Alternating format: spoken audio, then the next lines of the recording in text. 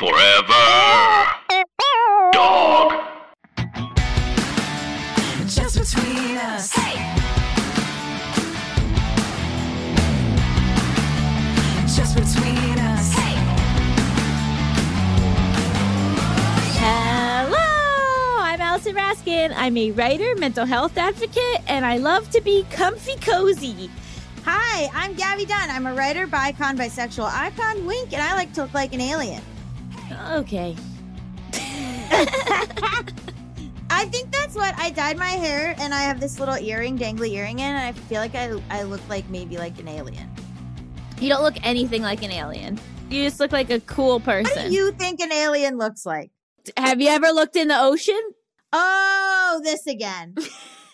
All the weird creatures from the ocean. That's what aliens look like. Imagine you're listening to this show for the first time and you just say that and then you hear the co-host go, oh, this again. Like, you'd be like, what is this? Oh my God. Well, first of all, this is Just Between Us. A variety show filled with heartfelt advice. Ridiculous games. And brutal honesty. So you think aliens look like fish? I don't know. I mean, I guess I just don't think that you look that different from how you normally look for me to be like, oh, Gabby looks like an alien today. You just have green hair and a cool earring.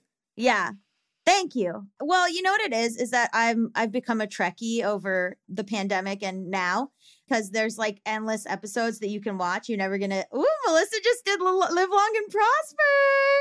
And so one of the species on Star Trek named the Bajorans, they wear these long earrings. And so I was like, oh, I'm an alien. You know what's fun is that because obviously they only have limited special effects and because like everyone has to be played by a human, like it's somehow every alien species is just like a human with like a design on their forehead. Or like a human with like a weird nose. Like everybody looks kind of like a person, but it's the future. Yeah, you got to work with what you have. Yeah, I mean, I wouldn't want to be one of the people that's like a Ferengi that has to like probably get there at like 4 a.m. to get all this makeup put on just to be like in the background of a scene. That would really bum me out. But then you'd get to be there for the making of a Star Trek episode. I want to be in a Star Trek episode so badly. I want to be in the MCU. I want to be in the Marvel Cinematic Universe somehow, the way that like Lil Nas X is in the Marvel Cinematic Universe.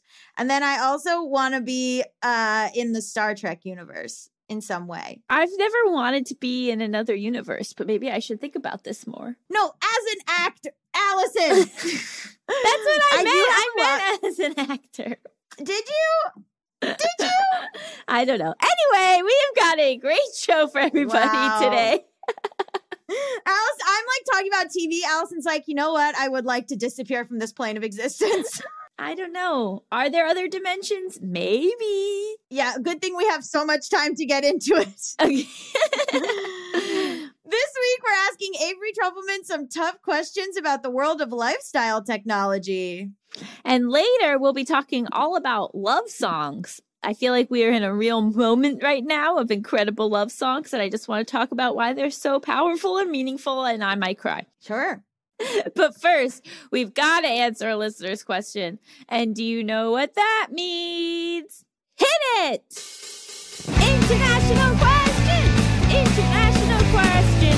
International question! Shri, India. True international, baby. Oh, yeah. OG. Here we go. Dear Gabby and Allison, my question is, should we be involved in our parents' relationships to our siblings?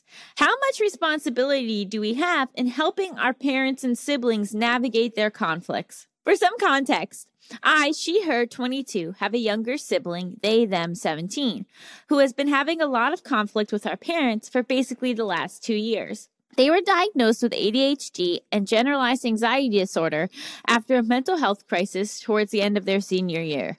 They struggled a lot in school and had to delay their final exams and graduation, which has been a major point of stress in our house. They are bisexual and gender fluid, though they have not come out to our parents about the latter.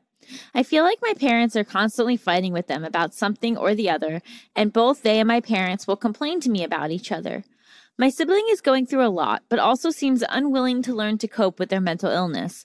It's clear my parents have no idea how to deal with them and also seem very baffled about all of my siblings' problems. I've gone through some of the things my sibling is going through. I'm also bisexual and have severe mental illness, though I do not have ADHD/anxiety and didn't have any problems with school. My parents are clearly struggling to deal with both of us, but being older, my relationship with them, while not great, is very different. I am less dependent on them, and they seem to think I'm mostly okay, so they don't push me as much. However, they are constantly arguing with my sibling about something or the other, and my sibling becomes aggressive and emotional towards all of us. Both parties complain to me about each other, but only insofar as I agree with their side. I'm moving out of the house in a few months, and I can see that my parents and sibling are slowly chipping away at their relationship. Sometimes I feel like they are going to end up hating each other. I feel responsibility to intervene and help them understand each other a bit better, but a part of me also just doesn't want to care. I don't want to damage my relationship with either my sibling or parents, and I kind of just want to leave and focus on my new independent life and my own personal mental health. I don't understand what my level of responsibility is to the situation as the eldest child and older sister. Am I a bad or selfish person for wanting to leave my siblings to deal with this on their own? Should we be involved in our parents' relationships to our siblings, and how much? Sorry for this complicated question. Thank you so much for this podcast. It's interesting because I think ideally we wouldn't have to be involved in our parents' relationship with our siblings. But unfortunately, in all aspects of families that I've ever seen, and in the sort of dysfunction that I grew up in and the dysfunction of my, partners' families and stuff, it seems like everyone has to be involved when there's problems.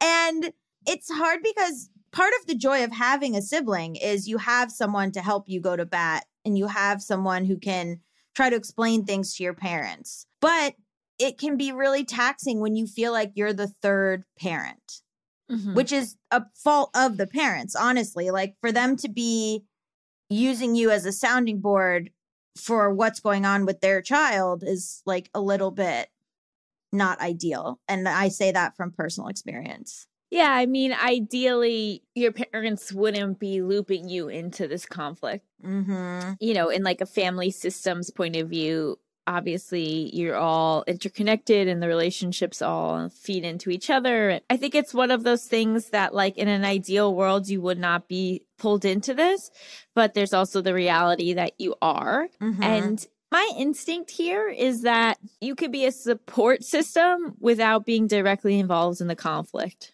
After you move out of the house, like, you can really make sure that you're maintaining your relationships with both your parents and your sibling, and you can really be there for your sibling because, it sounds like they're struggling, and the fact that you can really relate to that struggle and have some similar life experience, but a few years ahead can be like really, really helpful to that sibling. But I think when it comes to like the direct conflict with the parents and you being pulled into that, I think it is okay for you to have a bit more distance and put up some boundaries around that. And, your priority can be maintaining your relationship with your sibling, your relationship with your parents. But ultimately, I don't think that it is your job to maintain the peace between them. Yeah. I mean, is there a world in which you say, I don't want to talk badly about my sibling, or I don't want to talk? Like, I kind of have done this a little bit where, like, with my parents wanting to talk to me about Cheyenne a while back, I kind of was like, I don't want to talk about Cheyenne when we're talking, because let's talk about us. Let's talk about me, And that has had mixed results. And, it's kind of this flip-flop now where, like, for a long time, my sister was kind of like a mess, and my parents were like, talking to me about it. What do you think she should do? All these things.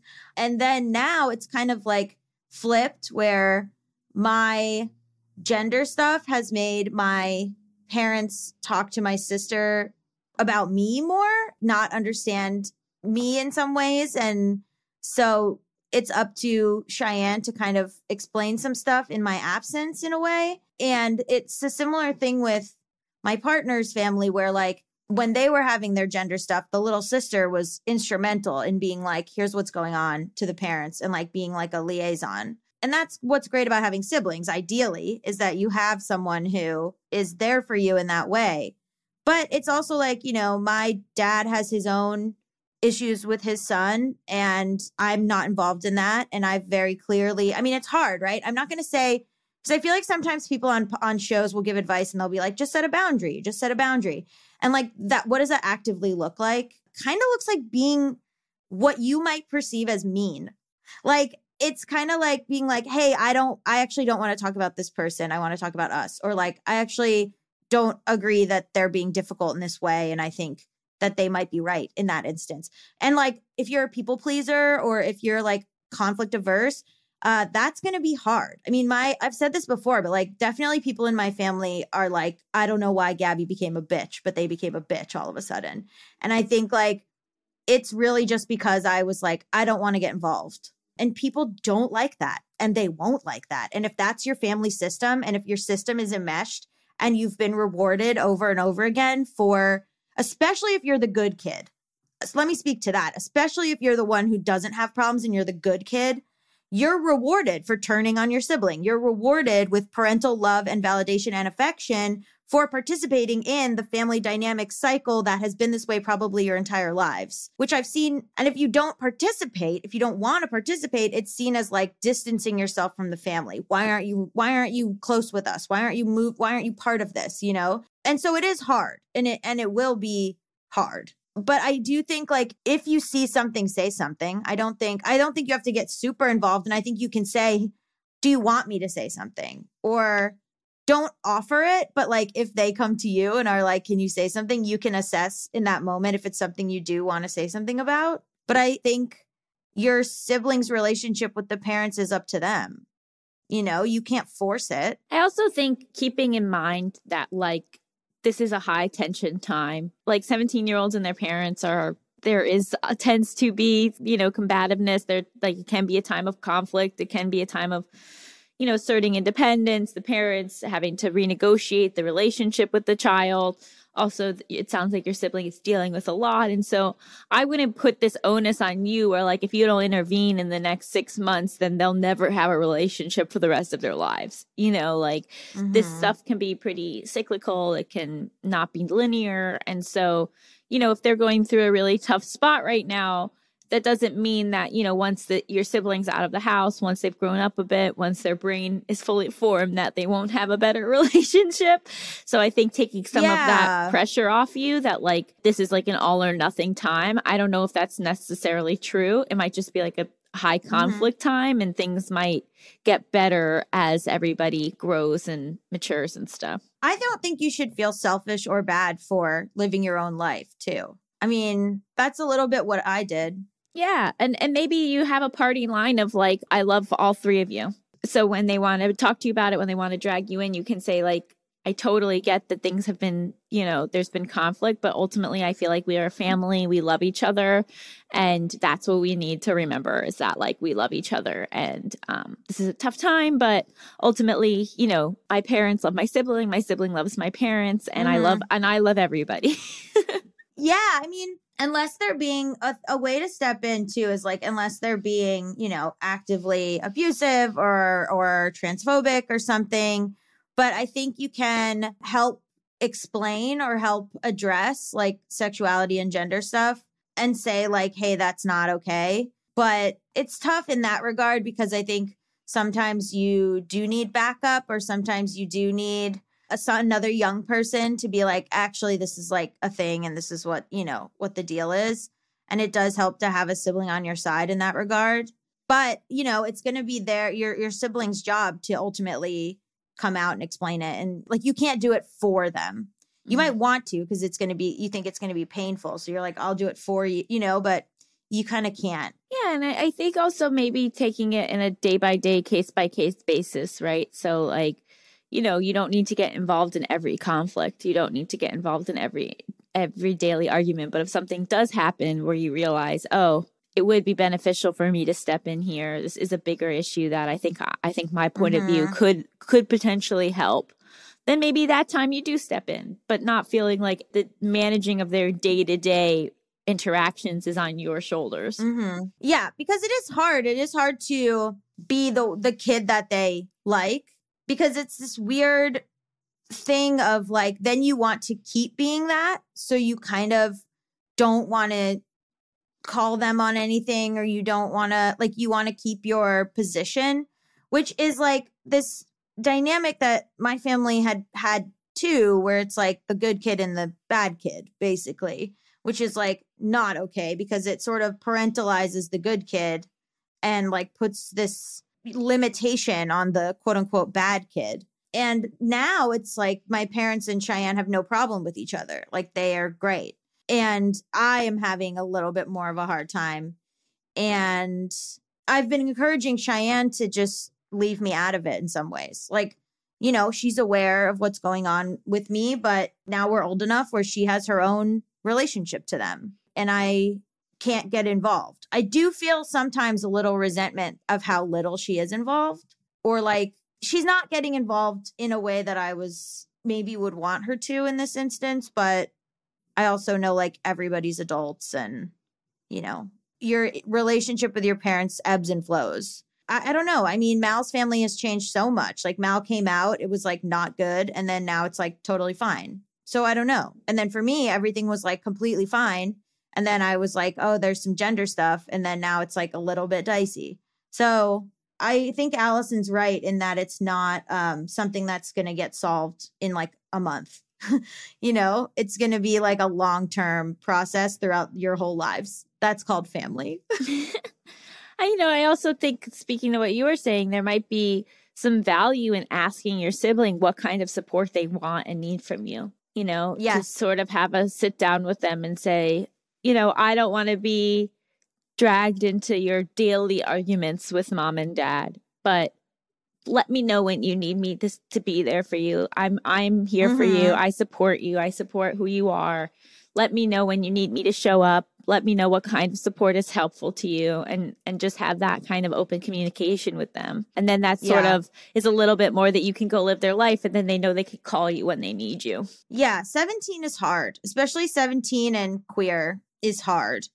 And, you know, I let Cheyenne was a partier and having a lot of problems with like partying in high school and my parents. And I mean, I left. I went to school. I went to New York. I didn't really get involved myself in Cheyenne's relationship with my parents for 7 years.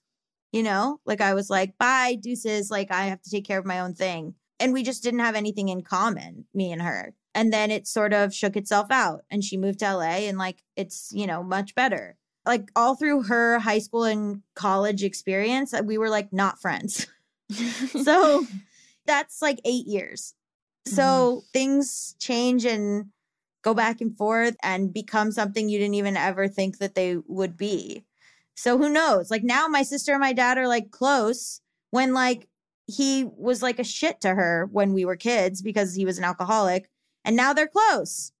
You know, time is crazy. Sometimes not having a clear answer, I think, can be helpful because then you know, oh, you're not doing the wrong thing because there is no clear right thing, right? So this is just something, you know, you'll navigate, but know that ultimately it's not like your responsibility to fix this dynamic. Oh, I've done that. Yeah, I've driven myself nuts trying to be like that. Like my full-time job was navigating these people. And like you have the right instinct to take care of yourself and to just be open with your sibling. And then with the sibling, I give more leeway of like, you should be defending and helping them.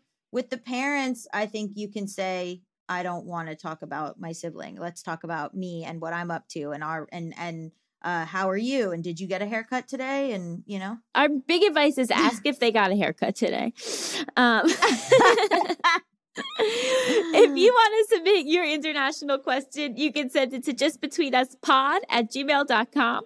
That's justbetweenuspod@gmail.com. Up next, we're going to have an exciting interview with our highly esteemed guest, Avery Trufelman. So stay tuned. With Mother's Day around the corner, are you thinking about a truly special gift for your mom? Let me tell you all about mylifeinabook.com. It's a unique service that turns your mom's life stories into a beautiful book. Pretty cool, right? Here's how it works.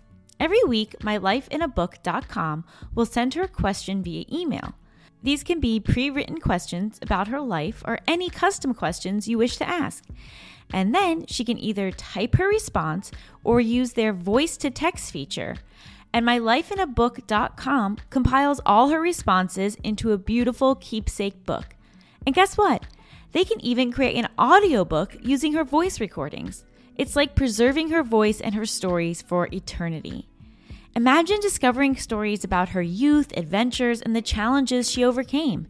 This book becomes a legacy, something you and future generations can treasure forever. Your mom's given you a lifetime of stories. This is your chance to give her a way to share them. Right before I found out about this project, my mom made an offhand comment about wanting to write a memoir because she had such a wild childhood and there are all these things she's never really talked to us about. But asking someone to sit down and write a memoir is kind of daunting. So then I got her mylifeinabook.com, and now she's getting prompts to answer on a weekly basis, and it's a lot easier than just undertaking an entire memoir. I'm so excited to see what my mom does with mylifeinabook.com because she's someone who doesn't always feel comfortable just sharing about herself, but having these prompts and knowing that I really want to hear her answers is going to inspire her to probably share more with me about her life and her upbringing than I've ever been shared with before. So I'm so excited for that. Check out mylifeinabook.com and use code JustBetweenUs at checkout for 10% off. Create an unforgettable gift for your mom this Mother's Day. That's mylifeinabook.com. Use code JustBetweenUs for 10% off today. Hi everyone, Allison here. Anyone who knows me well knows that I love to read. I am always looking for new books, and that is why I'm so excited that this episode is sponsored by Book of the Month. Book of the Month's mission is to help readers discover new books they love and to promote the work of emerging authors. It was so fun for me to get to pick which book I wanted to read this month and have it shipped right to my door. Book of the Month makes it easy to decide which book to read next. Each month, the editorial team reads through hundreds of new titles. They pick some of the best new books for you to choose from. All the books are good, so you can't go wrong. Every aspect of the Book of the Month experience is designed to be fun and special for readers. They have a highly anticipated release at the beginning of each month. Books are delivered in this really adorable bright blue box, and there's a fun app to help you pick your book and track your reading process. They also offer great values on new release hardcover fiction. It's much cheaper than other options, shipping is always free, and with a loyalty program, you get rewards and even lower prices the longer you stay as a member.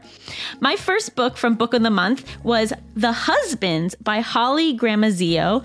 I am tearing through this book. It is so fun. It's basically about this woman who one day comes home and there's a husband in her apartment, and she's like, "Where did you come from?" And then she figures out that every time her new husband goes into the attic, a new husband comes out, and she's like shuffling through all these different husbands from the attic trying to figure out which one is the best. It is right up my alley and I love it so much. So if you want to take part in Book of the Month and have a brand new book shipped right to your door every single month, go to bookofthemonth.com and get your first book for $5 with code PEDALS.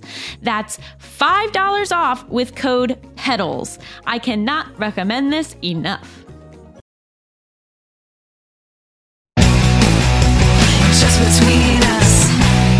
Welcome back to Just Between Us. It's time for the juiciest, most scandalous, controversial segment known to all of podcasting. Tough questions. This week on the show, our guest is Avery Trufelman, an alumna of the award-winning design podcast 99% Invisible. She is the host of Nice Try, a podcast from Curbed about utopian experiments, as well as the host of the podcast For the Cut from New York Magazine. Hello, we are going to talk to you about Nice Try. Awesome. Lay it on me. Give me your hardest hitting questions. Allison really talked it up in the beginning. Here we go. So your second season of this podcast is sort of like exploring all of like the different things that we bring into our home to try to make our home a utopia, right? Is that sort of the central thesis of it? Yeah, the annoying thing is like there's no top line like word for these things. Like we know what these things are, right? It's like mattresses and Instant Pots and like Pelotons. And it's like, okay, are they home improvement? Are they self-improvement? Like the kinds of things you get advertised about in podcasts. Like what are these things? There's no word for them. So it's been hard to be like, yes, the things we buy to try to make our lives like easier in the domestic sphere. But like, yeah, pretty much that's what it is. And it was because like the first season of Nice Try is about utopian experiments. And after, 18 months of isolation, we were like, oh, we don't really aspire, or no one I know actually, like, people might fantasize like, oh, it'd be so fun if like me and all my friends lived in a commune. But very rarely do people actually aspire to go out and like tend the land and live communally, because that's really hard. I feel like most people I know are like, I would love to own my own house one day. And so like the American dream is the dream of a personal, private, separate utopia, where instead of being helped by a community of like friends or family or like a large extended family or fellow believers, you are helped by this like merry band of products. So we decided to examine like what those products are and what they say about how we cook and clean and sleep and eat and work out. So yeah, that's like, there's no easy way to, this is like a lot of words, but yeah, that's what it is. But I think it's so timely, especially with the amount of time we've all been spending in our home, right? So it's suddenly become our entire world, or at least was for a significant amount of time. And it also feels like something we have the ability to control, but maybe we don't. Yeah, totally. And I mean, that's the funny thing, right? Like, we're all investing in these time-saving appliances, and it leads to like saving time for what? To like check my email more? Like, where does the time? I'm sure everyone, the people who are privileged enough to know this feeling probably know this feeling well. Just like, where did my day go? What happened? And it's just, I've been very fascinated by this, by these notions of like time and labor, especially during the pandemic when everyone's sort of expected to do everything. Like everyone's supposed to clean for themselves and cook for themselves and work out for themselves. Like, we're all supposed to be doing everything. And I'm like, does this just mean we're all doing everything badly? Like, does this just mean I have like an unclean house and bad food and I don't feel like I'm saving time? Like, do these, like the salient question is like, do these products actually help or not? And it's been like, honestly, the findings have been kind of interesting. What has been like the most interesting findings you've had in this exploration? Okay, like, so time's a flat circle and we keep getting sold the same products like over and over again, like this vacuum that will make your house cleaner, or like this cooking device that will make you cook like better, more efficient meals.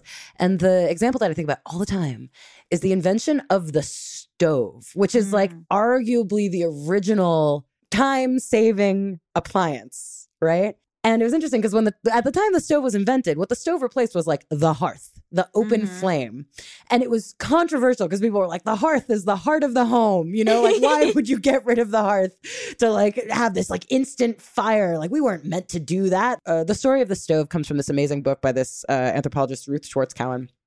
And she made this tiny observation that totally blew my mind, which is basically like, okay, imagine you are a white European housewife settler living in America, and you have to make a meal for your family. The labor was divided by gender. Like, everyone had a certain job, but everyone worked to make a meal happen. And so it's really interesting. Actually, the etymological roots of the word husband means someone bound to a house, because he was always there, like tending the crop, and he would gather all the ingredients and gather all the firewood and like gather all the utensils for her to use. Like, he was also doing functionally like meal planning. And like the kids were gathering tinder, like everyone was making something happen. And then, you know, they would bring it to like the wife to cook.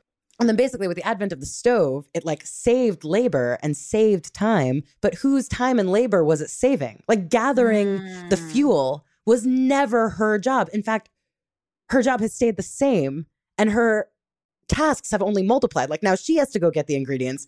Now she has to like basically do everything. Cleaning became sort of a one-person job. And I've been thinking about how this applies to so many of our appliances. Like, yes, they save time and they save energy, but now everyone is expected to do everything, because we don't live in a society where like there's communal laundry or communal kitchen. Like, we could have structured capitalism that way, but we just didn't. And so even when you think about like the last episode, spoiler, is about the computer and the typewriter, and the fact that like typing used to be outsourced to like the secretarial typing pool. Now everyone has to do their own typing. Like, we all are supposed to be generalists and do everything, aided by all these machines. And it's kind of interesting now that everyone's supposed to do everything, arguably with the most charitable light. I think it builds in a degree of empathy. Like, I think more people can appreciate what it means to be a good cook, and more people, hopefully, can appreciate what it means to like clean well. You know, In the rosiest, most optimistic light, this will build a future rich with more understanding for more kinds of jobs from more kinds of people. But, who's to say? I think one of the most interesting things about the episode you did about the Roomba was them being like, we made this product to be okay. Like that the goal wasn't for it to like clean great or be very good, but it was like, it was okay. No, it was meant to be like an ambassador for home robotics. Actually, before they made the Roomba, they made like bomb sniffing robots. And then they were like, how can we make robots more accessible to more Americans? And actually, they first tried a baby doll. And that ended up just being like way too expensive and way too creepy. And they're like, okay, scratch that. Like, what's the next way we can get robotics into the home? And it was the Roomba. And so arguably, Roomba is not really a win for like vacuuming technology, but it's a total win for the robots. Like, it has made robots a thing people use and will probably pave the way for more home robotics, even though it is definitely not the best vacuum. It was reverse engineered to be under $250, which at the time was like the upper limit. What did they say? It was like, that's how much you can spend without consulting your partner to like check if it's okay. That's the upper limit. But it's like interesting because I think if anything, the Roomba is a time-saving device, but it's also a reminder that humans are better at this stuff. Yes, totally. That's such a good way to put it. Yeah, it's just interesting when you think about like all the design considerations. It was more important to them that the Roomba be adorable and like sweet and unobtrusive and not loud or abrasive. And it totally worked. Like, people feel very tenderly towards their Roombas in this strange way. And, like, mine is good so on them. loud. Oh, really? Really? I like almost never use it because it is so loud. Is that on you as a Roomba parent? Yeah. Have you taught your Roomba? I don't know. I don't have one. I don't know how they work.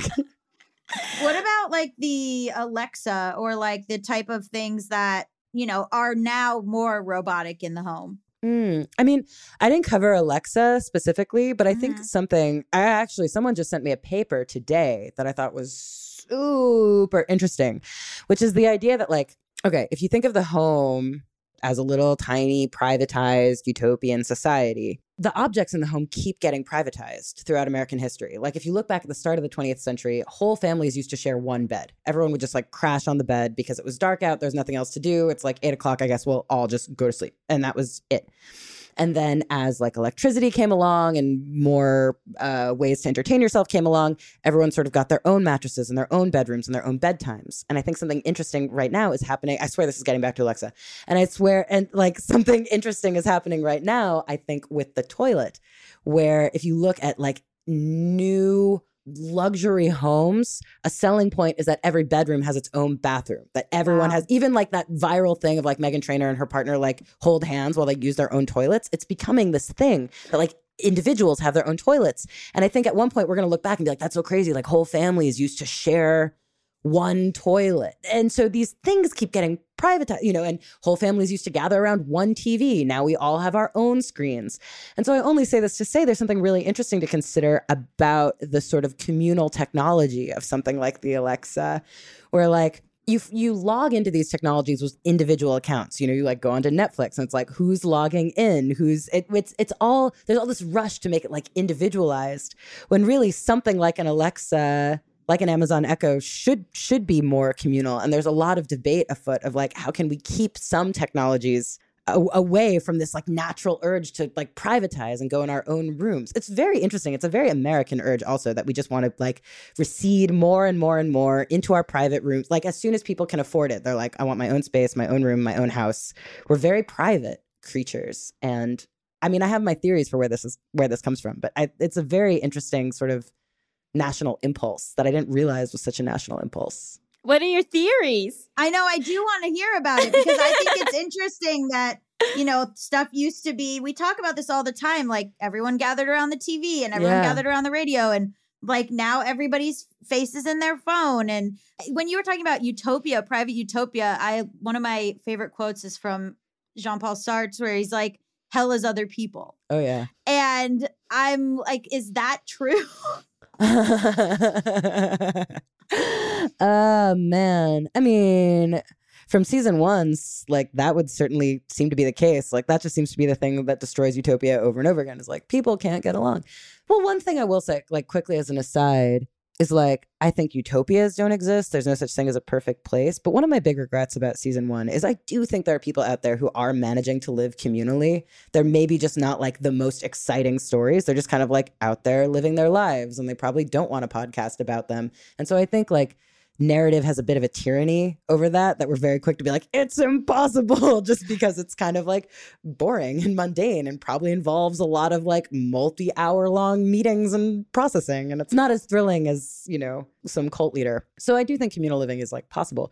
I think the roots of it, ultimately, why Americans are so, you know, have this mentality of like privacy and self-sufficiency comes from the legacy of colonialism. I mean, basically, when Europeans came to this country, they left behind like their large extended families, their communities, their cities, and they were like out here making it work largely on their own. And that was prized as a virtue. You know, you read like Little House on the Prairie is like, oh my God, they did everything themselves. They were so self-sufficient and so amazing. Some people have turned to me and been like, it's the patriarchy, but like, whatever. Lots of women had a role in this too, including the novelist Catherine Beecher, who's the sister of Harriet Beecher Stowe, who wrote Uncle Tom's Cabin. She praised, you know, the woman who was able to take care of her whole household entirely on her own, basically without any help from friends or family or community, or even like, not to romanticize, not to be like, why don't you get friends and family to help, but even like a city, even getting like businesses to come help you. There was this real prize. It was equated as this very Christian thing. Like you were a good Christian wife if you could manage your household entirely on your own, and you could do it even as early as like the 1800s. Like do it with the help of products, find some life hacks, find some tips, find some tricks, like here are some inventions, here are some shortcuts. Like this has always been a part of the American psyche, is like finding little tricks to manage your household entirely on your own without asking for help. Like this is integrated into European settlement. It's fascinating. Are we getting away from that kind of? I feel like people now are like, get to know your neighbors, like, you know, borrow sugar from whatever. Get involved locally. I mean, this is maybe a hot take. I think there's still a lot of anxiety around that. But okay, in a weird way, something that I find really interesting was I was reading a lot about grocery delivery. It was really common, like super common to get your groceries delivered. That was just like part of how groceries worked. Because again, like it wasn't considered necessarily, you know, again, we're like talking back in the day when like labor was structured by gender, like men went into town to like get all the stuff. And it was considered like, oh no, like a woman has to be at home. And then part of that was like, yeah, you should get your groceries delivered. That's a crazy time suck to be like running around gathering everything. And then basically after, I forget if it was one of the world wars, it was like World War I or World War II, basically when grocery stores had to tighten their belts in the same way that like pizza restaurants used to have delivery people on payroll and then they kind of got rid of them. They had like grocery runners on payroll and they were like, we need to tighten our belts.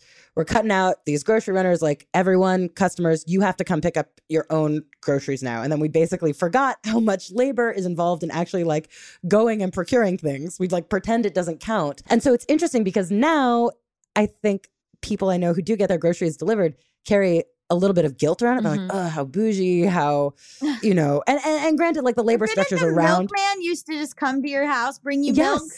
There was a huge culture around this. Like things used to get delivered. Granted, the economics of it right now are so messed up. Like it is awful the way it is structured now. But fundamentally, like the idea of grocery delivery and that people are open to it, I'm like, cool. If we can find a way to do this more like equitably and have it more accessible to more people, not just like everyone should be able to get their groceries delivered, that's actually a return to asking for help. I think that's the other thing. Like, I don't think it's just on us to like know your neighbors and know your friends. Like, I think this is one of the weird things about it is it's so easy to rail against capitalism, which like, don't get me wrong, I totally want to do. But I'm also like, oh, we could have structured capitalism just like really differently and had more businesses. We could have giant communal kitchens that you go to and like get affordable meals every night, you know, like luckily I have a laundromat that I can go, you know, it like, this is one of the weird things about working on the series. I was like, my laundromat near me has a service where they will do your laundry for you. And I think in the past I was like, that's ridiculous. Who would do, I really like prided myself on being like, I do my own laundry. I don't need this. But after doing this, I was like, I think I'm going to pay for this. Like I'm going to pay for the help. And I felt really guilty about it. But we have a lot of complicated feelings about it, but it is interesting how these weird like millennial D2C companies are sort of taking advantage of that same old urge. It's like, I live alone. I need help. So I don't know. There's like, it's so rich. There's like something to consider there. It's not fraught. It is fraught, but it's very interesting. Of all the different products you covered, which ones do you think make the best impact on people's lives, where like it makes sense to invest in these products? That's a really good question. When I did a story about the vacuum cleaner, I went to interview a guy who repairs central vacuums in Connecticut. And central vacuums are like these big vacuum cleaners that are like built into the walls of a house. And at one point I was like, when did you get into vacuuming yourself? And he's like, oh, me? I hate vacuuming. I know, that was so funny. But he turned and he said this beautiful thing. He was like, in the beginning, there was chaos and God turned it into order. And we all find some pleasure in making some order out of some chaos. And that is the little bit of God in all of us. Like, whoa, holy shit. And I've been thinking about that all the time, which is just like everyone kind of wants to choose the chaos they find pleasurable to order. So there are some people who like really love their Instant Pots, like really love not having to do the cooking. There are some people who really love their Roombas and not having to do the vacuuming. And there are people who love vacuuming. So it's hard for me to say because it's so subjective. It's just kind of like choose your fighter. Like what chaos do you enjoy ordering for yourself? Again, not dissimilar to these millennial D2C companies. I was totally expecting to walk away and be like, these gadgets are all dumb. Like, wake up, sheeple. These are silly. But ultimately, like, after talking to so many people and even like the CEOs of these companies, I was like, I don't know. I think a lot of these products do mean a lot to people. Even, you know, as something as controversial as a Ring doorbell, which presents some really like scary dangers. All of the people who were critiquing the Ring doorbell who I interviewed, they all had them. They're like, yeah, it's a really useful tool. So like, I don't know. All these devices are really complicated. And ultimately, they're all improvements from living in 1910. Like, I guess I'd rather live in a world where everyone's sort of expected to do everything with the help of these devices. So I don't know. What about surveillance? We're putting the Alexa and the robots in our own homes and the Ring doorbell. Yeah. No, it's a real threat. What is the controversy surrounding the Ring doorbell? Oh my God. I mean, there's so many controversies surrounding the Ring doorbell. But the one that I think is really fascinating is that the Ring doorbell, this smart doorbell, which has a camera and, you know, is like constantly collecting footage from your front door. There are lots of controversies about it that you can check out. And the company has kind of a checkered past in many ways, which they've tried to correct, sometimes with success, sometimes not with success. But I think one of the things that's really interesting to me that I realized in the course of this reporting is like, there have always been CCTV cameras and like surveillance cameras. But the interesting thing about them is those cameras don't have sound. Ring does have sound. Ring has very good sound. And that's not legal in every state. There are some states that require two-party consent where they can't just like record you without your knowledge, which is so interesting that this camera that's meant to deter a crime in some states is a crime. Like it is perpetuating a crime. And so I asked the CTO of Ring about this. I was like, so you're like kind of helping people break the law in some states. And he had this answer.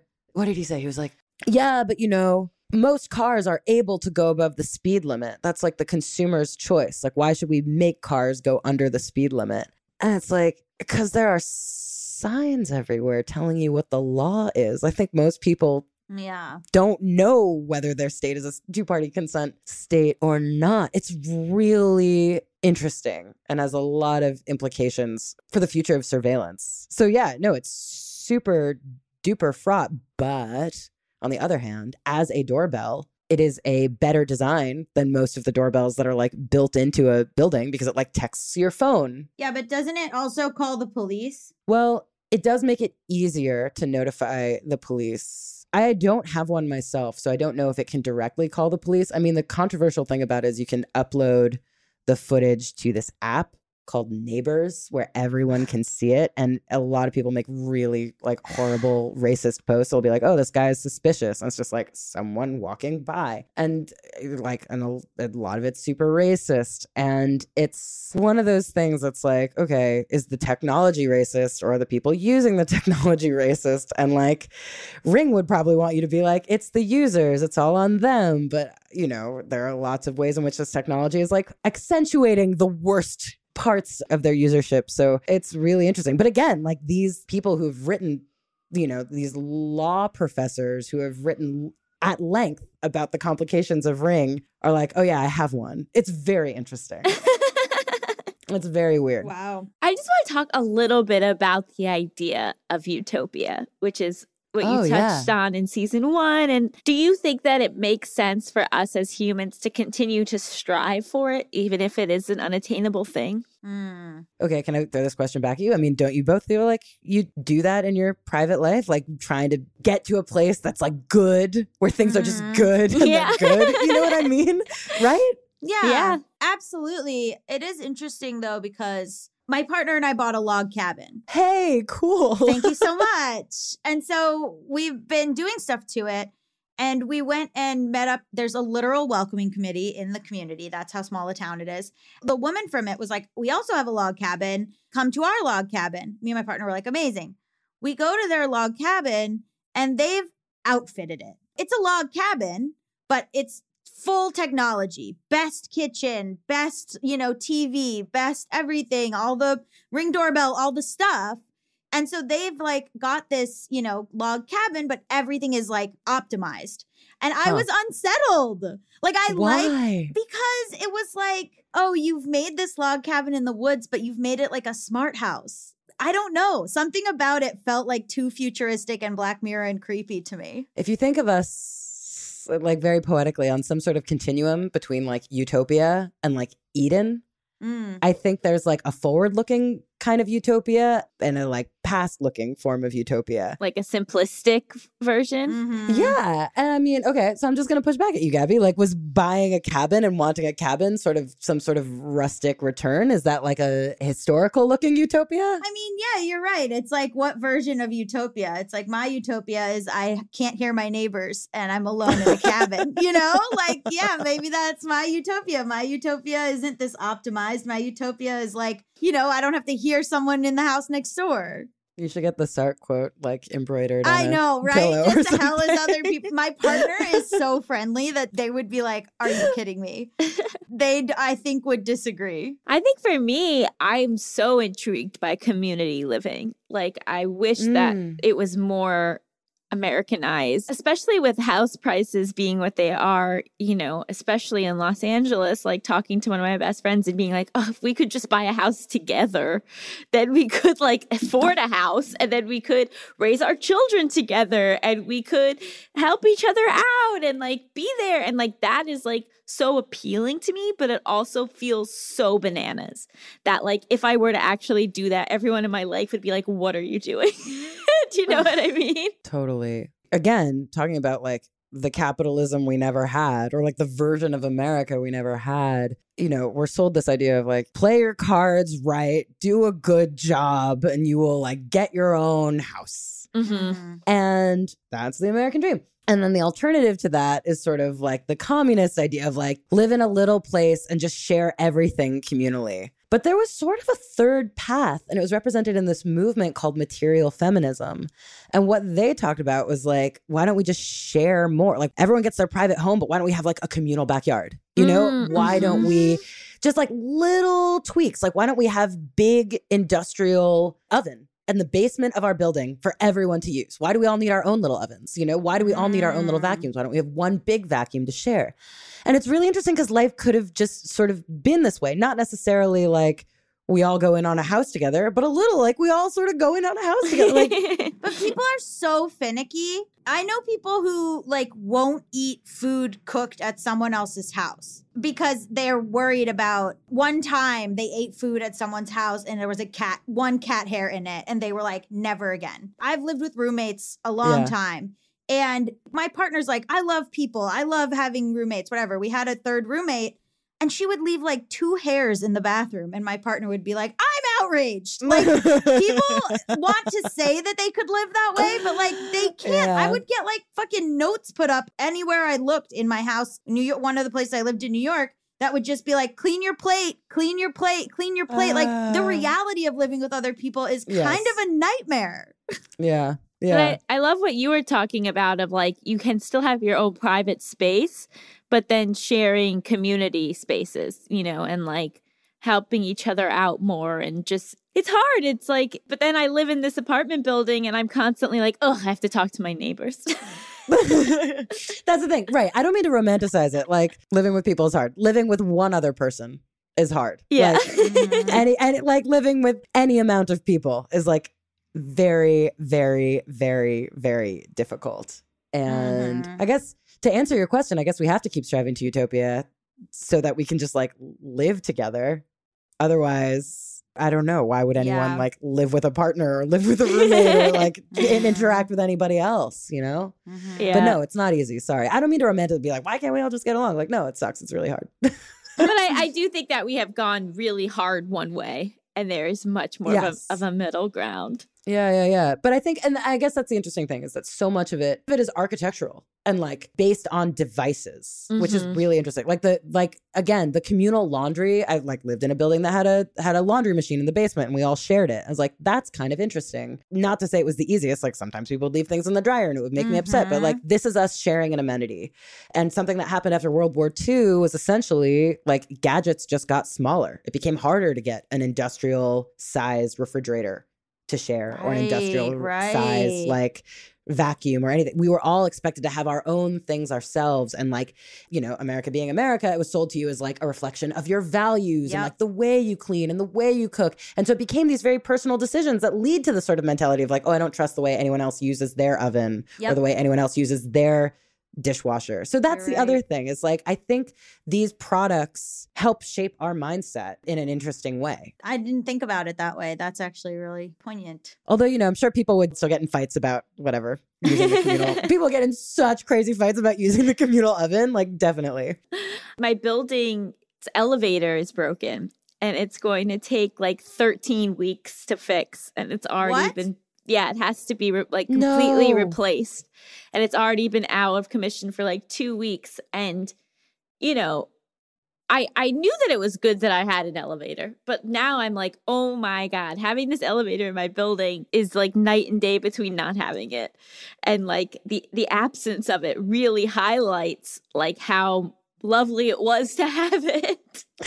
How many floors up do you live? I'm not that bad, but like it's also the type of thing where is a difference between like being able-bodied and not being able-bodied. And, you know, like I have historically had knee issues. And so part of me is like, dear God, I hope my knee doesn't go out again while the elevator is out of commission. And like, oh God, you know, like my neighbor has an issue with her leg and like she's now fucked for like 13 weeks. And it really does highlight that these changes that we make do have this huge impact, but we don't necessarily think about them until they're taken away from us. No, there's so many products where people would be like, you're lazy. Why do you need technology for that? And then inevitably some disabled activist or person would say, I actually need this. Yeah. So other people have different needs than you. And it's not necessarily like luxury or laziness that is the cause of this technology. Yeah. Making things more accessible. Right. I love that there's readers that for like Instagram alt text, you know, if you put alt text in your pictures, people who are blind can hear what the photo is. That's amazing. Yeah. It's not all bad.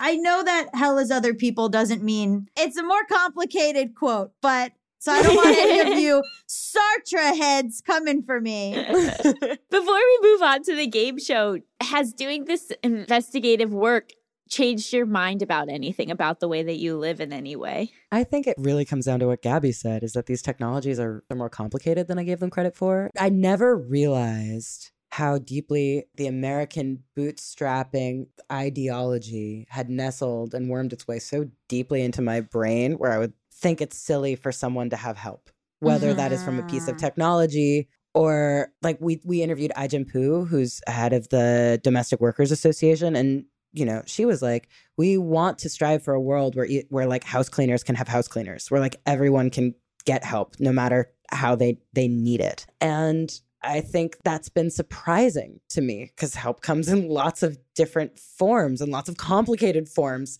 Sometimes for some people, it's a doorbell with a camera on it. I'm just like, oh God, like, I guess, you know what I mean? Like all these things, it's so easy to want to paint the world with a broad brush and be like, this is good, this is bad, this is good, this is bad. Like, this is a step forward, this is a step backward. But it's all like a couple steps forward and backwards. And it depends on the situation and the user and how these products get used. So ultimately, it made me like way more open-minded to all of this stuff, which is like actually kind of beautiful.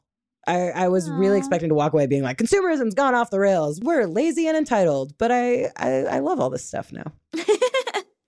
I love that. That's really lovely. Would you love also to play a game show? I would love it. Let's do it. Some biased questioning. Okay, so you and Gabby are my contestants. This game show is called Hypotheticals. I'll give you a series of hypothetical situations. You can ask any clarifying questions you might have, and then you tell me what you would do in that situation.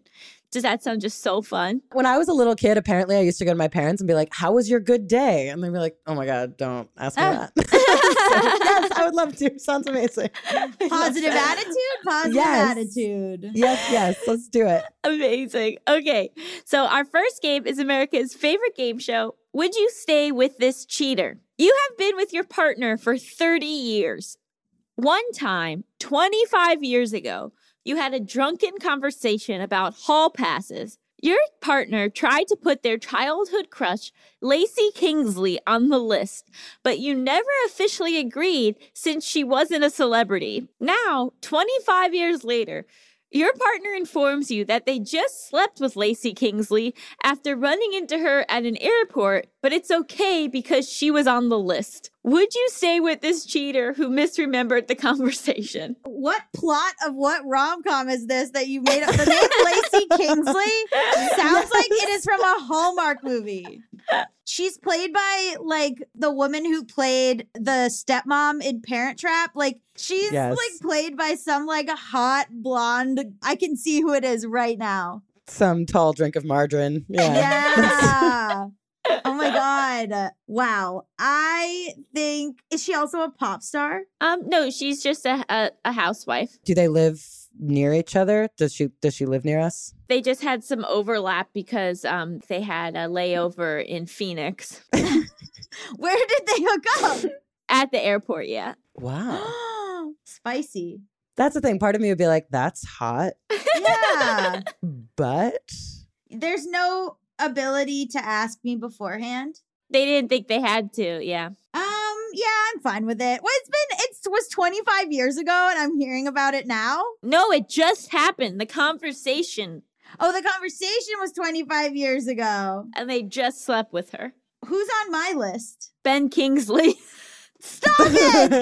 Is this Ben Kingsley's daughter, Lacey Kingsley? The Lacey Kingsley? No relation. Wow. I'm gonna stay. What do? It's been 30 years. Now I get to go fuck Ben Kingsley, so everyone wins. I think the thing that turns me off is being like already deciding it's okay because we agreed on it. Yeah. You know, like weirdly the act itself, I'm like, oh my God, you hooked up in a bathroom. That's a little hot. But if they're like, you said it was okay, so it's already okay. I don't know. I think so much of it would depend on the conversation and how the news was broken to me. I don't know. I don't want them to determine my feelings already. I want them to be sufficiently apologetic. And I want them to tell me the steamy story of how it happened and give me a lot of reassurance that like my feelings are justified and I'm the only like I need a suite of things after this interaction. And if they're willing to like comply with these things, then like I mean we've been together for 30 years. We're not gonna walk away so easily. I don't know. Did you guys know Ben Kingsley was knighted? Oh, Sir Ben Kingsley. Sir Ben Kingsley. And he has a daughter named Jasmine, so it's not actually his daughter. Unfortunately, your partner does leave you for Lacey Kingsley because clearly they've been in love with her this whole time. Oh my God. I'm so sorry. Twist. I know, but you find this happiness. This is perverse, Allison. How do you come up with this? It's tricky at this point. Wow. Okay, our next game. Are you a terrible parent? Your child, 14, tweets an inappropriate and offensive joke that goes viral for the wrong reasons. When they start Oh. to get attacked for it online, you decide to legally change your child's name and move to a new city for a fresh start with the agreement that your child will never tweet again. Are you a terrible parent? No, you're a good parent. You think? I do. Why? I gotta say, I think you're a good parent. I don't think anyone should be tweeting ever. If we all collectively left Twitter, what could Twitter do? Exactly. Yeah, the fact that your kid is tweeting, although I don't know, the kid has autonomy. I don't know. Are you a bad parent? What was the joke? It was a sexist joke. Yeah. Mm. I'm going to change their name and move them to somewhere else and disown them and not be their parent anymore. What? This is what happens when you're sexist. Now your name's different and you live with different people. Bye. And now you're not even their parent anymore. And it's Oh my not a parenting God. problem. I'm getting a new one. Oh boy, then you are a terrible parent. I bring them into just like a Subaru dealership. I'm like, my warranty is up. Oh My my lease is up. God. I need to trade in this kid. And then when they go, no, mom, dad, whatever we're calling you now, Gabby, no. And then I go, well, too bad. You shouldn't have been sexist. And then the people at the Subaru go, this child is not a car. And then I take them out and I go, see, now you've learned your lesson. No more tweeting. Wow. That's some good parenting right there. Don't tell them that. They're gonna think that that's good. I don't know. Give him a little shake after that. Oh my Yeah. Uh, You got to get creative because parenting's so hard in the digital age. that's the thing. I can't fathom it. That seems so scary. I know. I don't know. I wouldn't know how to discipline a child, especially for tweeting. I mean, look, this is a pot calling the kettle black. I had to get rid of Twitter because I'm no good at it. Wait, because did you think it was just like ruining your mental health? It was. And also Yeah. I just was bad at tweeting. Like I would just tweet things impulsively and then be like, people would be mad. And then I would go, I don't even stand by that. I don't know why I did that. I'm a different person than I was 5 hours ago. So it's not a good app for me. It's going to be obsolete so I hope soon. so. I think so. I think this is all going to be like a charming conversation where like, is Friendster destroying our brains? Like, I think it's going to be I like hope whatever. so. That'll be a good time for me. So then our kids won't even be tweeting. I think changing their name and moving somewhere else and telling them never to tweet again is doing them a favor. And I stand by it. I would do that for myself. Okay, our final game. Is this a date? You are in high school. Your teacher announces that you have to do And no, it wasn't a date. Hey-o! Okay, sorry, go. Never interrupt a hypothetical. Okay, you are in high school. Your teacher announces that you have to do a project with a partner and you can pick your own partner. Someone you are not good friends with immediately asks you to be their partner, even though they have a good group of friends in the class. Is this a date? Oh my God. That's so cool. I would write in my journal about that. Avery, what do you think? Oh my God. It's so funny. I remember this happened to me in middle school. This like gorgeous girl like really wanted to be my friend and she was so popular and cool and I was so not. And I was like confounded by it. I was like journaling about it. I was like, I don't know. I don't get it. Like, I don't understand. Like it cracked me in some way. And I wrestled with this question for the better part of the year, just being like, what does Kim see in me? And I kept thinking it was like a dare or a joke. And she'd be like, you want to hang out? I'd be like, yeah, okay, Kim, like, sure. And in hindsight, I think she had a crush on me, which was awesome because I totally had a crush on her. So yeah, sure. Yeah, it's a date. Yeah. Yeah. But if I'm answering as a high schooler, you started this with you're in high school. Right. What am I would say the answer is no. I'm going to go torment myself about it and make it way more complicated than it is. But yeah, I don't know. What do you think, Gabby? Yeah, I would say that they probably like me, but again, I'm in high school, so I'll just journal about it and never actually do anything. Do you know who that person was? Lacey Kingsley? Lacey Kingsley. She's so famous. Oh, then she's definitely on the hall pass list. Definitely. She's so famous, Lacey Kingsley. I like living in our own universe with our own celebrities. Like this is Josie and the Pussycats. Like Her tweets are so good, Lacey the Kingsley. most famous tweeter of all time. celebrity Oh tweeter. man, we're off the rails. Avery, thank you so much for joining us. Where can people find out more about you and all the different projects you do? Oh, unfortunately on Twitter. No. Worse. No. Yeah, it's just my last name. I'm at Trufelman. But that's where I live on the internet. What an incredible last name, too. Thanks. I wish it was spelled like an actual truffle. It's just not. But it would make life so much easier for everyone if it just was. I'm sorry to everyone that it's just not. No, your name is an incredible name. It's like a name a journalist has to have. Like that person is born and you're like, that's a journalist. Oh, well, thank you. I'll thank the clerk at Ellis Island who did me a solid on that one. That's why my last name is Dunn. Thanks, Ellis Island. Thank you so much. This was so great. Yeah, this was so fun, y'all. Really appreciate it. Stick around after the break. We'll be talking all about love songs. Ooh. Turtles All the Way Down is the acclaimed #1 bestseller by John Green, author of The Fault in Our Stars and Paper Towns. Turtles All the Way Down is now streaming on Max. NPR named the novel a, quote, sometimes heartbreaking, always illuminating glimpse into how it feels to live with mental illness. Asa Holmes never intended to pursue the disappearance of fugitive billionaire Russell Pickett, but there's a $100,000 reward at stake, and her best and most fearless friend Daisy is eager to investigate. So together, they navigate the short distance and broad divides that separate them from Pickett's son, Davis. Asa is trying. She's trying to be a good daughter, a good friend, a good student, and maybe even a good detective, while also living with the ever-tightening spiral of her own thoughts. Turtles All the Way Down is a brilliant novel about love, resilience, and the power of lifelong friendship. As someone with OCD, it is so wonderful to see OCD represented in an incredible book. I think it is so important that we talk about mental illness, both in our own lives and through narrative. Buy your copy of Turtles All the Way Down in stores today and catch the movie streaming on Max.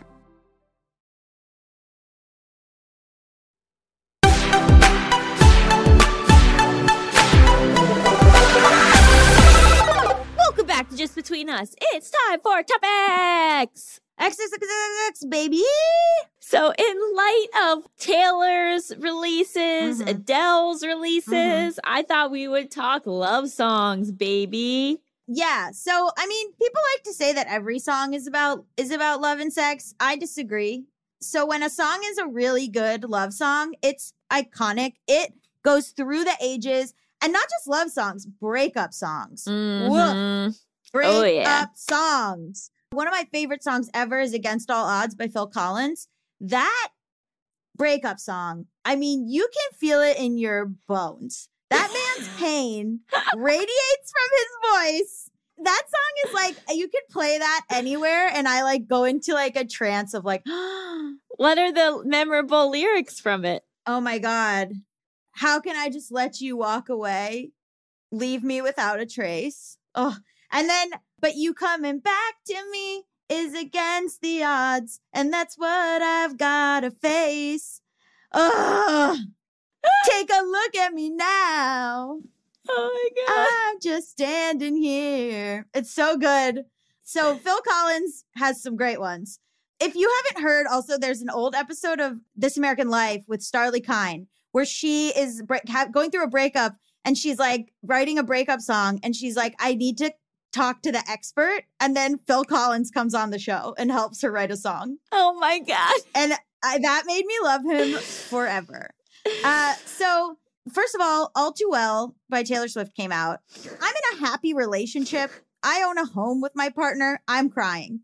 Why? It's like, that's what I wanted to talk about. Is like, why do you think these are so powerful? Because it makes you feel so much less alone, that like other people have experienced this pain that you've experienced. And also sometimes you hear it put in this way that like you haven't been able to put to words, but they have.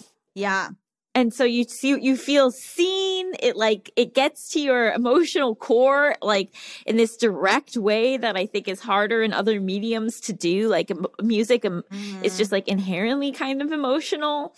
Yeah. Certain sounds and instruments together, like really, I mean, even like my partner being a musician, knowing that like certain parts of the guitar, certain chords. Like it all is like done to like evoke emotion without even words, just the sounds.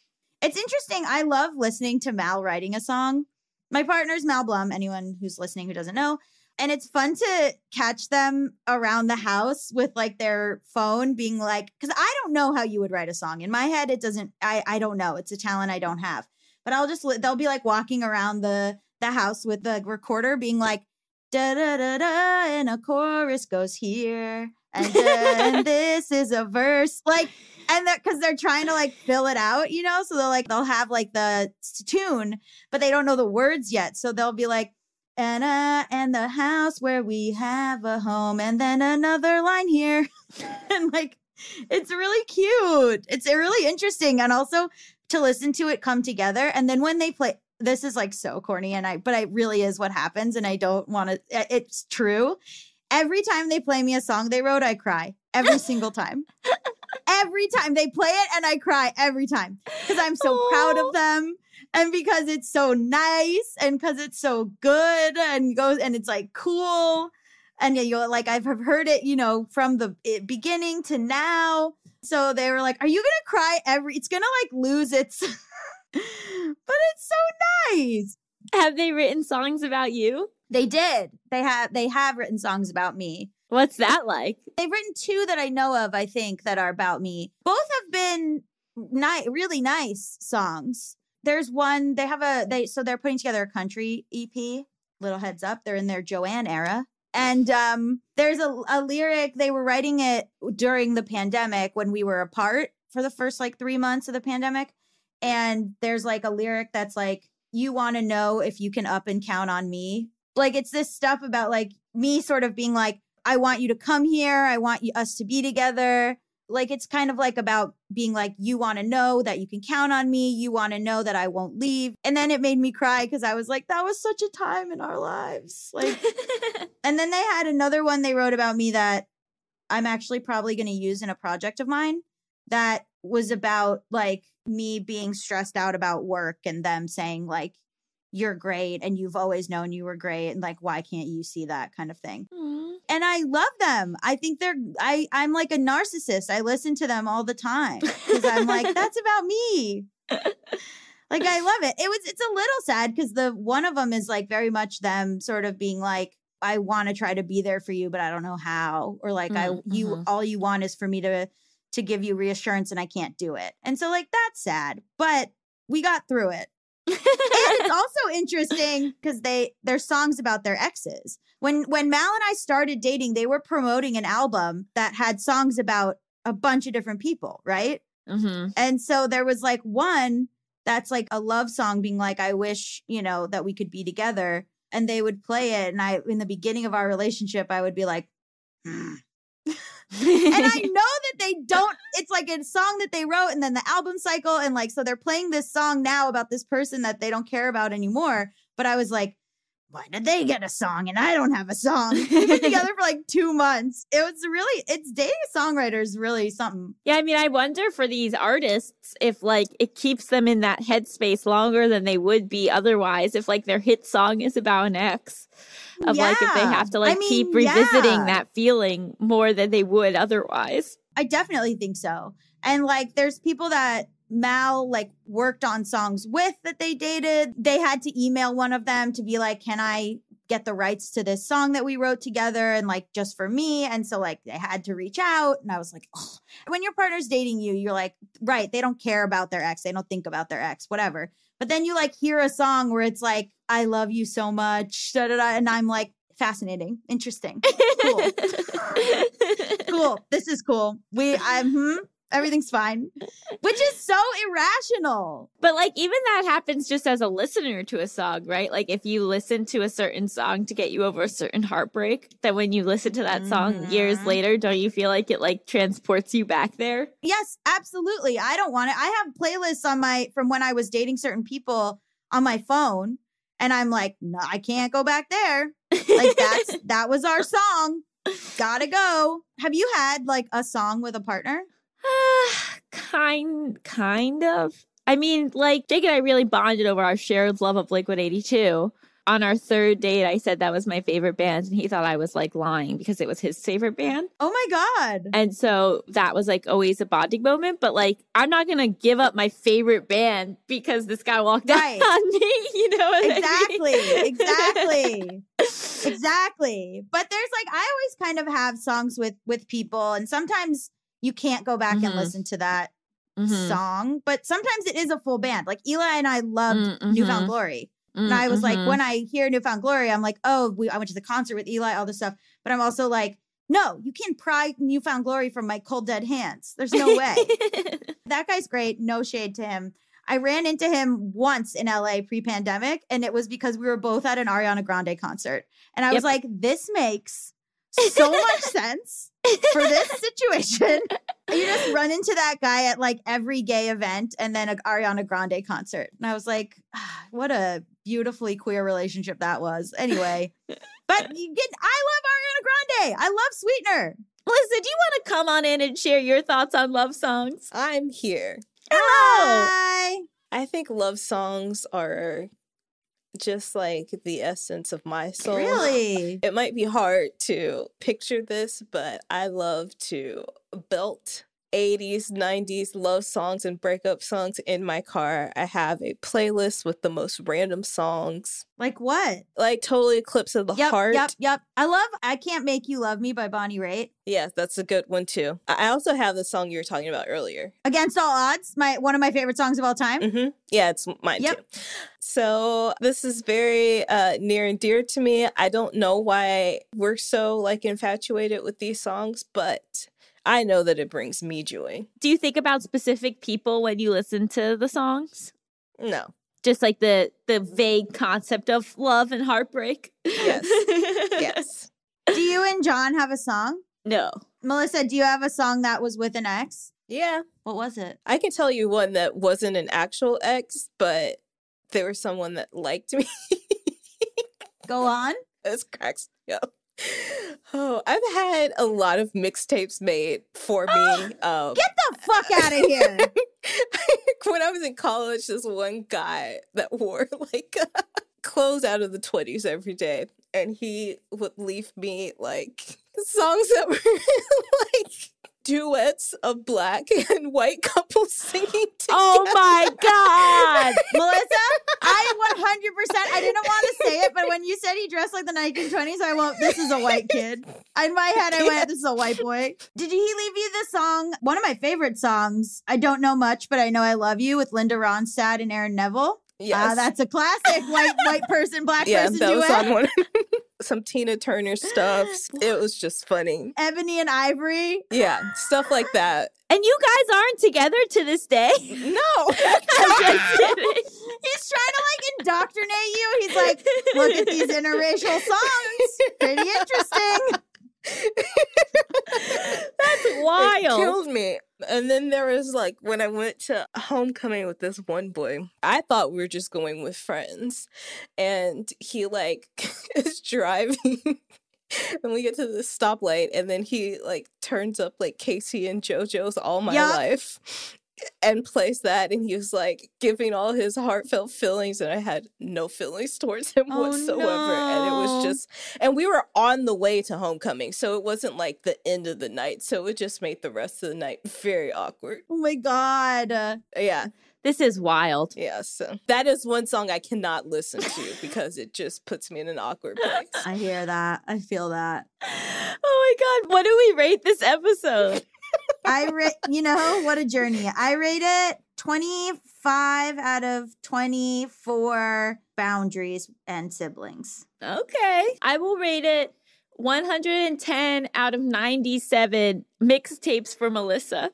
Yes. Mixtapes for mixed couples. I'm crying. I'm just gonna rate it 1,000 out of 90. So this is an excellent rating. Whoa. Just like spontaneous feelings for no reasons towards songs. Yeah. Love it. Thanks. Gosh, this brought back memories I thought I didn't Wow. have anymore. Okay. That was wild. Incredible. If you are a fan of this show, comment on Instagram your favorite love song duet from a black person and a white person. have to be a love song. It can just any sort of duet. You know, it could be Forgot About Dre. What an incredible duet. That used to be one of my karaoke songs. Now you've got the shaved head. Mal has been calling me Marshall Mathers as like a joke. Anyway, thank you to Avery Trufelman for being our guest. Just Between Us is a Forever Dog production. Hosted by me, Allison Raskin. And me, Gabby Dunn. Produced by Melissa D. Montz. Edited by Coco Lorenz. Executive produced by Brett Boehm, Joe Cilio, and Alex Ramsey. Brendan Burns composed our killer theme music. To listen to this podcast ad-free, sign up for Forever Dog Plus at foreverdogpodcast.com/plus. And check out video clips of our podcast on YouTube at youtube.com/foreverdogteam or youtube.com/justbetweenusshow. Make sure to follow us on Twitter, Instagram, and Facebook at Forever Dog Team to keep up with all the latest Forever Dog news. Also at She Is Not Melissa, at Allison Raskin, at Gabby Road, and patreon.com/emotional support lady and patreon.com/Gabby Dunn. Bye! Bye! Forever.